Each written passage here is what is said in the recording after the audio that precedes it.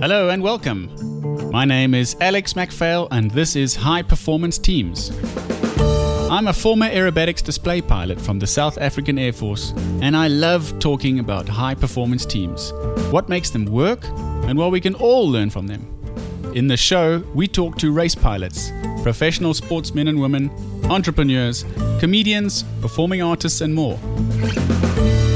Please enjoy and remember to subscribe. Good afternoon and welcome to you once again to the show. Have you ever wondered how air traffic control works? How do they manage thousands and thousands of airplanes in a busy airspace to land at just the one airport? Well, I've got a wonderful guest for you lined up today on this show. Please stay tuned. We'll be back in a moment. Tobias Arndt is a radar controller at the Munich International Airport. Welcome to you, Toby. Great to have you on the show. Thank you for your time. Hello, Alex. Pleasure being here. Thanks for the invitation to the show. Thank you. I appreciate your time. And Toby, tell me what's happening in Munich at the moment. Are you guys also in lockdown? We're kind of trapped to our houses here right now in South Africa. Yeah, it's kind of a lockdown. Everything's pretty calm outside. Actually, I can't see anybody walking down the street, which is pretty unusual. We're just allowed to go out in parties of two, and the other person needs to live in the same place that you do. So basically, you can't meet friends or so. It's really, really quiet. Okay, I was very quiet here in Pretoria too. So, Toby, let's start from the beginning. What is an air traffic controller and what is the role? What do you actually do? What is your function in the airspace? Well, the main function is to separate aircraft. That's actually our main task. It needs to be safe, orderly, and expeditious. That's what we always say. Safety is always number one. And yeah, we try to bring you in as fluent as we can. Okay, I like that word safe, and I also like that fluent, efficient, make it save as much jet fuel as you can. We like to save the minutes in the aircraft as well. And it's good to hear you have the same mandate. So Germany is a very busy part of Europe, and there's thousands and thousands of flights. We'll pop up an image shortly. But just tell me, how does the coordination work? So you're a radar controller. What is your responsibility in the bigger picture of the whole airspace of Germany? What do you do on a day-to-day basis? I'm doing approach control for Munich Airport, which means we do arrivals, departures. So we are basically the connector between the center sectors and the tower. Okay, wonderful. I see some of our people are already tuning in with some German. My German is not very good, so wie geht es dir? I don't know if you can read that, Sean. Okay. So thanks, Sean, for joining us. Okay, so you're a coordinator. So let's start from the beginning now. So if I'm in my aircraft, what is in a sort of a medium-sized airport, what's the likely first place that I'm going to start when I'm chatting to someone on the radio frequency? Well, if you're as a pilot, the first thing you do is to get your en route clearance. So that's with delivery. These guys are sitting in the tower in Munich. And then you talk to the apron for pushback. You do the taxi, which is then later on the tower frequency or the ground controller. And the ground controller hands you over to tower controller. That's the guy who's giving you the takeoff clearance. Okay. So after takeoff, you'll get to my position, to my frequency, and I will guide you out of our airspace, the Munich approach airspace. And the next one is then the radar controller. Okay, great. So let me just pop up some pictures there for people to see. Okay, so there's a wonderful Airbus 340-600 from South African Airways in Munich. And I want to just show you a picture of the airport and get an idea of what it's at. So there's a big picture of the airport, Munich Airport. And in the middle of the picture, you can see there's the tower right in the middle of all that busy buildings on the runways on either side. But you're not actually sitting at that tower, are you? Because you're not in tower or ground control. Where are you sitting in relation to tower? Correct. We are based at the Munich airport, but we don't really have to. We could be anywhere in the world, basically, because we just use our radar and the frequencies for the radio. So some countries do have their approach controllers sitting in the tower. Okay. But in Germany, it's not usual. Okay, so then the handover between you and the ground person, let's talk about an aircraft getting airborne. The handover between the ground and tower and then onto someone like your approach radar controller, how does that happen? How do you know that it's coming? Well, we've got a flight list in our system where we can see the next departures when we're talking about departures now. So the tower controller actually, once you're turning off, because we have two parallel independent runways in Munich. So once you do a left or right turn, which ensures separation between the two departures, he will send you from his frequency to my frequency. Okay, so there I'm just putting up a screen. There's a photo of the bank of computers, all these controllers sitting next to each other. So like in that picture there's two people sitting right next to each other, about a meter apart. Do you hand over? Is it quite feasible that you'd hand over from one person to the person directly next to you? I see a lot of telephones as well, computer screens. Yes, sometimes it is. Okay. It depends on the sectors or the unit you're working. So if I talk for approach, we will get the handoff from the radar sector to our first controller. We can split our positions into high and low positions, which means the first one you're talking on approach to is the high arrival controller. He guides you for some miles, then he sends you over to the low arrival position. And the last is the director. That's the guy who turns you onto final approach.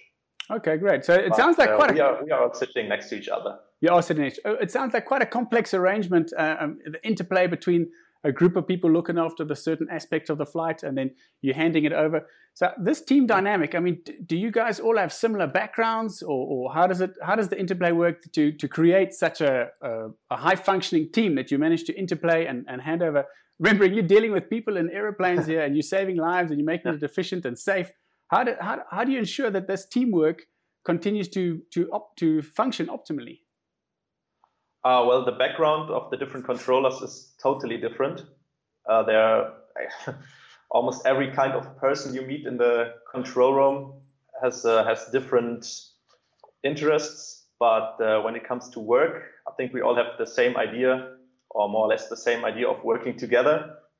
And I mean, if there's a good relationship between the persons, it's always easier to work with them. It's fun. Oh, great. Well, you talked about that makes it easy. You talk about diverse interests. Toby, I've stuck a picture there up of you in your what looks to be running away or diving away from an airplane very quickly. So tell us a little about this. Skydiving, yeah. Skydiving is the most fun sports in the world. So you can't really describe the feelings when you jump out of an airplane, doing things in the air. It's just, it clears your mind. I'm sure it does. Yeah, you have to be focused.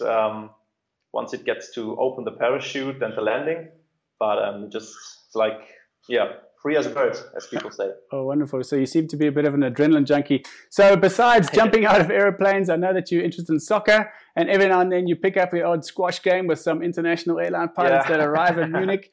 Do you think it's a good idea to have good relationships working with pilots? I mean, I know you know several of the South African Airways pilots, and I hope some of them are joining you today. We get together for a drink or for a meal from time to time. How do you think that plays out in your job as an air traffic controller when we are the pilots operating on the day? I think it's very important that we have a good relationship to pilots. It helps to understand what the pilot is thinking for us, because sometimes you have situations in the air where pilots do things like reducing speed or having a specific descent rate, climb rate, and all the background stuff. And if you're in a good relationship with pilots, friends, then you might be able to understand better how they are working. Sure, because it's all sorts of knowledge is just helpful. And I want to just address some of the questions that are coming through your Toby now. So people are saying hello there. How's it to everyone that's joined in Germany? We've got somebody, BS, I don't know who that is, says, what is the correct phraseology for clearance for chemtrail dumping? I'm not sure if they are talking about chemtrails in this sort of strange sense. I know who that guy is. One of your friends chirping in. Of mine. Yeah, sure. Okay, well, you can have a shout out to him. And then another question, Sean's asking, is it busier at Munich than at Frankfurt? No, it's not. Okay. Frankfurt is still the busiest airport in Germany. Well, at the moment, I think it's pretty much the same with the whole COVID thing. But I think Frankfurt's average is around 1,500 movements a day, and Munich's like 1,200, 1,300. So it's a bit busier in Frankfurt. It's a bit busier, but it's in the same sort of range. And you mentioned that now we discussed earlier this morning as we were checking in, this idea of how busy and not so busy the airspace is. If you look at Flight Radar, some people are quite keen and follow the Flight Radar app. You can see there's a lot of airplanes still flying around Europe at the moment. But you sent me this image here, which I just want to put up, which is the comparison between what was a typical day, April 1st, 2019, versus 3 days ago in March. And you can see those, the thick lines and the traces going up and down of a busy day versus what it looks like now. So even if you look at the airspace on flight radar kind of thing, you don't really appreciate it. What has been your experience working? I know you worked some shifts this week. What have you noticed working the shifts at the moment in the airspace? Well, I did only a night shift this week, which is always a bit, but from the colleagues who work day shifts, they said it was like, I don't know, 60 aircraft, 60 movements, what we call them, a day. Okay. Munich, so it's nothing at all. That's quiet. I know Munich is one of the busier, or German airspace is one of the busiest airspaces in Europe. I think, what was your number? About 3.2 million movements. And you say a movement is really a definition, a technical term for a flight. So over 3 million flights going through the German airspace last year. And was the peak something about 11,000 flights in one 11, day? 12, 13,000, yeah. So if you're talking in the numbers of 50 or 100, it's significantly down, which is to be expected. So passengers aren't it's really like nothing. Yeah. Okay, Lou, you got some more questions coming through here. And it says, what is the most popular airline in Munich? Is it Lufthansa? Yes, it is. Definitely That's Lufthansa. our main customer, if you want to call it customer. It's definitely Lufthansa. Okay, and we've got Willem joining. Thanks for joining, Willem. What happens when a pilot misinterprets a controller's instruction and does something else other than the instruction given that was an honest mistake? We're all human and people do make mistakes. What do you do? How do you deal with that? Yes, sure. We do mistakes and that happens.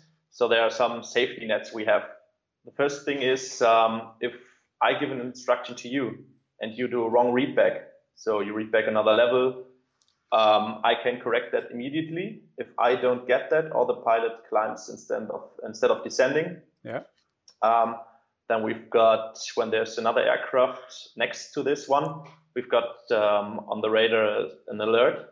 Okay. That pops up red and shows that these aircraft have a loss of separation. That's what we call it. And then our action is to ensure that the separation exists as soon as possible again. Okay. Let's say your contingency with the TCAS. Sure. Okay. So that is your tool. And you've got your own tool. Okay, that makes sense. It'd probably be the case that you had the tools before us. You know, you're dealing with lots of people, and we're dealing with the one airplane and the aircraft around us. I'm getting some more messages here from people. Quibus, thanks for joining us. When last was the radar vectored? When last was the radar vectored South African Airways over the Beer Fest?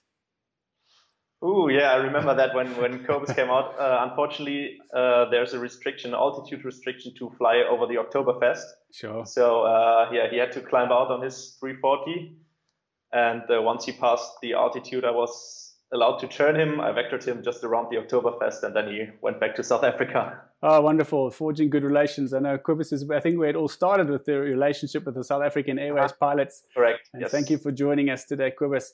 So Fran is asking, did you hear about the RV that landed on the taxiway between the heavies at OR Tambo? They weren't even on frequency. I think this was about a year ago in that sort of time frame. Did you hear about this? I didn't know. No, it's a very interesting story that came out. I don't have all the specifics on it, so if anyone wants to chip in there and give us some more info, that'll be great. But you mentioned a couple of things about how it all comes together. There's a few other pictures that I just want to share with the folk here. So here we go. There's the panel. Sorry, that's not the right one. Tower. Okay, so there's a picture of the control tower at Munich Airport, and you said you don't sit in it. What is the visibility for those tower controllers? And like, you know, their job is more a line of sight and keeping track of the airplanes that they're looking at, you know. Yours is all sort of computer based, and you're in a dark room, you've got no view outside. It looks like quite a cushy office to be a control or tower controller.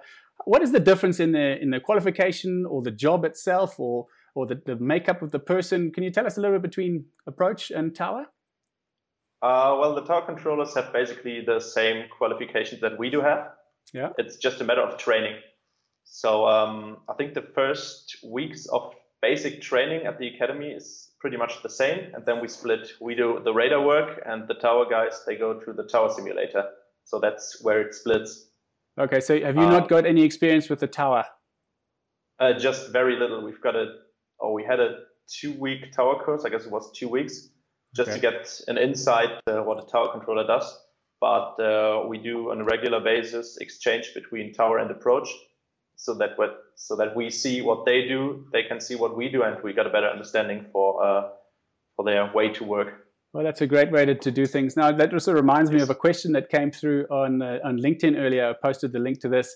And Carl, he was asking about that mandatory rest period. I don't know if you want to just share a little bit about it. I know it's one of the jobs listed there in the world that an air traffic controller has significant stress levels.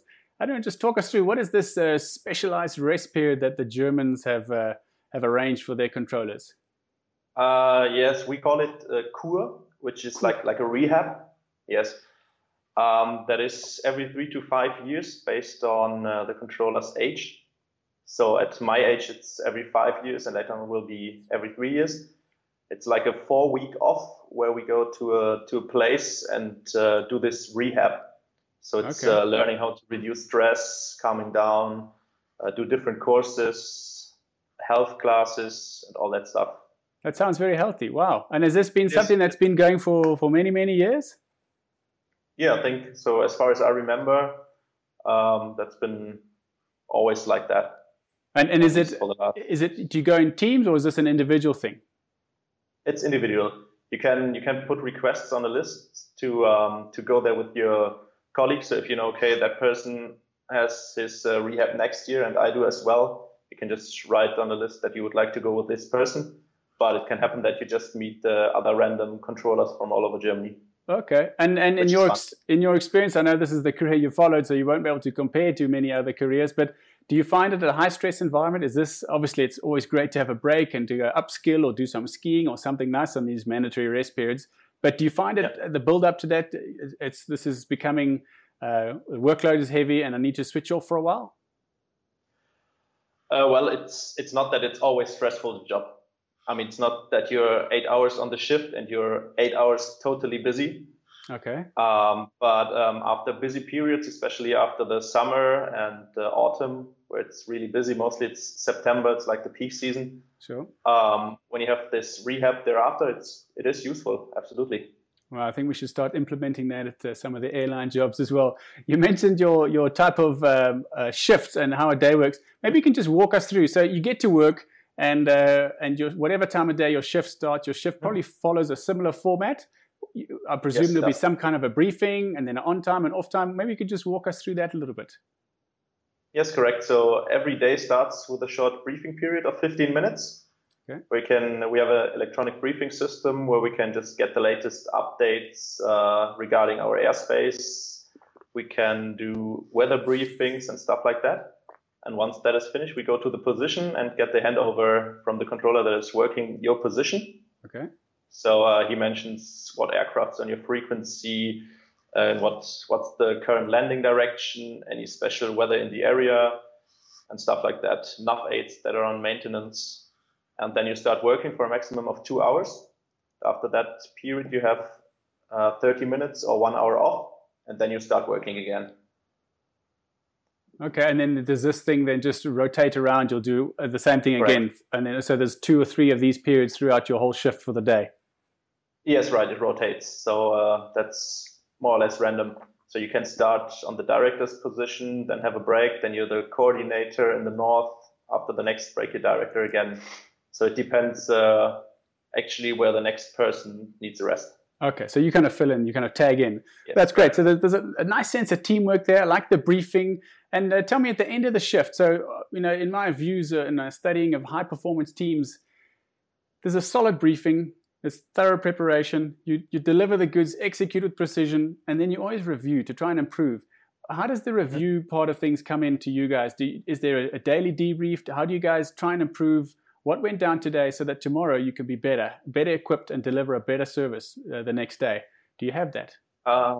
It's not really on a daily basis. When there's a day that's just like a normal day, like in your position, if there's just a normal flight, then you don't really do a long debriefing. If there are special situations during this shift, then you start talking about that with your colleagues. Like if there's an emergency coming in, sure. Then you review that. So what happens when emergency comes in is that you clear the way, you clear the final, and try to get the emergency the shortest way to land as possible.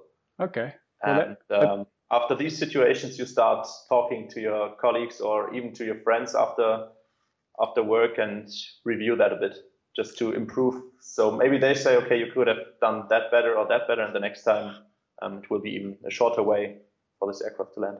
Okay, implement it. I'm just going to address some of the questions again here. How do you address Lufthansa? SAA gets the call sign Springbok. What is the typical Lufthansa call sign? Lufthansa call sign is Lufthansa. Pretty easy. Nice, easy one. Yeah, we've got some. Yeah, we've got some. British Airways is called Speedbird. Yeah. And what else have we got? We got the Virgin for Virgin Airways. That's just yeah, a joke that Virgin, America. there are so many. Emirates.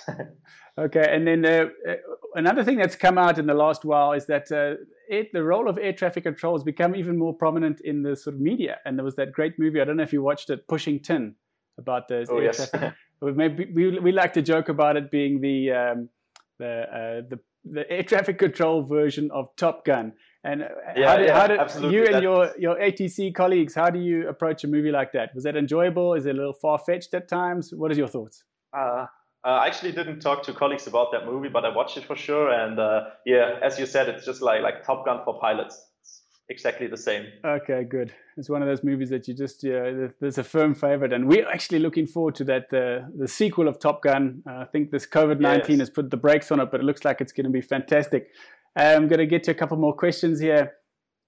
All right. It says, what happens with the people working for SAA in Munich? Did they lose their job or are they brought to another airport? Okay, well, that's, I can address that as well. No one has lost their job at this point.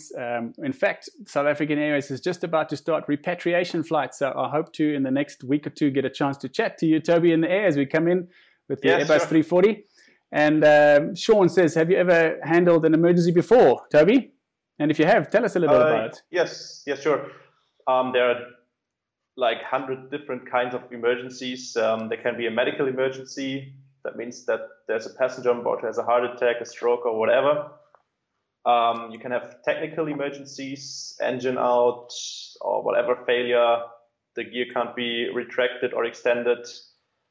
I have to think about what my last emergency was. That's quite a while ago. I think it was an engine out of an aircraft just after departure. So what we did is just gave him the shortest vectors back to the airfield. Okay. And does it sort of prick up your senses? Are you a little bit more alert? Do people back away? Do they handle you differently? How does it work from your side of the panel? Actually, it's just like you try to handle him as normal as you can. Just be calm, not to make the pilot nervous, because the only thing, our only tool is the voice. And if I sound nervous, the pilot will immediately know that, and vice versa as well. So you talk to him like a normal aircraft, vector him back to the final, and that's it. Okay, yeah, you have always sounded calm in the air whenever I've spoken with you. And then, but practically from your side of the fence, do your colleagues around you give you some more support? Do they take some workload off you, or does that not change at all? Yes, they do. So we try to keep the frequency as calm as possible, as quiet as possible. Okay. So actually, when we work with this high and low inbound structure, so with two controllers, then the high controller keeps all the other air traffic, and I just try to handle my emergency. So the optimum would be if that aircraft is the only one on frequency. That does not happen, but that would be the perfect that would be wonderful. And as a pilot, it would be wonderful if I certainly often get the feeling, I haven't had a lot of emergencies, but certainly in the simulated environment, you do get the sense that this is like a pathway opening up for you, and you're on your way in. Right. But so just to keep going a little bit on this emergency, I'll get to your more questions now. Yeah, sure. Pilots twice a year, there's 2 chunks of time where there's a 2 days in the sim and 2 days in the sim, and this is your proficiency and keeping your license active. Do you have something similar, this continuation training and checking of your license and your validation? Yes, we actually have the same. We do simulator runs with emergencies, and we can play or simulate almost every kind of failure, even if it's VFR pilots who have loss of orientation, icing. So it's randomly. Our instructors, they look what we've done the last years, so we don't do the same emergency again. All right. Then they just say, okay, today we pick this one, and let's start the simulation. Okay, great. It's very reassuring for us as well to know that you go through these checks as well. And is that then typically like you would do a shift? It would be like an hour and a half once again? I mean, our simulators are 4-hour sessions. It's quite long. You come out of that, you're quite tired. How long is your simulator training when it's your revalidation? I think it's half a day, so around 4 hours. Okay. Since also, we have 2 controllers working the positions, one radar controller and one coordinator. And after the first simulation run, you switch the positions. Okay, so the whole thing then plays out in real time as it would be if you're at your desk. Okay, that's great. Right. It's wonderful to hear those things. So I see Louis Duplessis has joined us. He's saying, "Hi, Louis. Toby, with all the stress in your job, do you have enough time for rest and vacation?" I know that question was coming from Louis. He's always mocking on that. Yes, we do. I think our shift model is pretty good. We have enough time to rest, to focus on other things, to clear the mind again.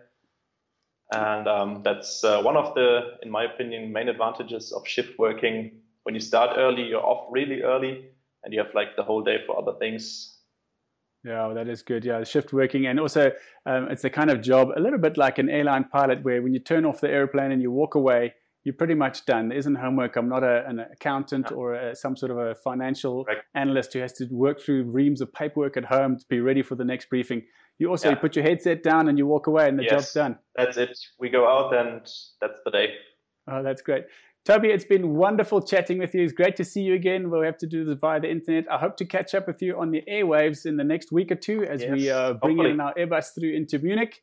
And thanks for your time today. I appreciate it. Thank you very much, Alex. It was a pleasure. Thank you. Thank you for listening. I'm excited to have you on this journey with us. If you've enjoyed this episode, please leave a review and remember to subscribe to the show to catch weekly episodes so that you can build your high-performance team.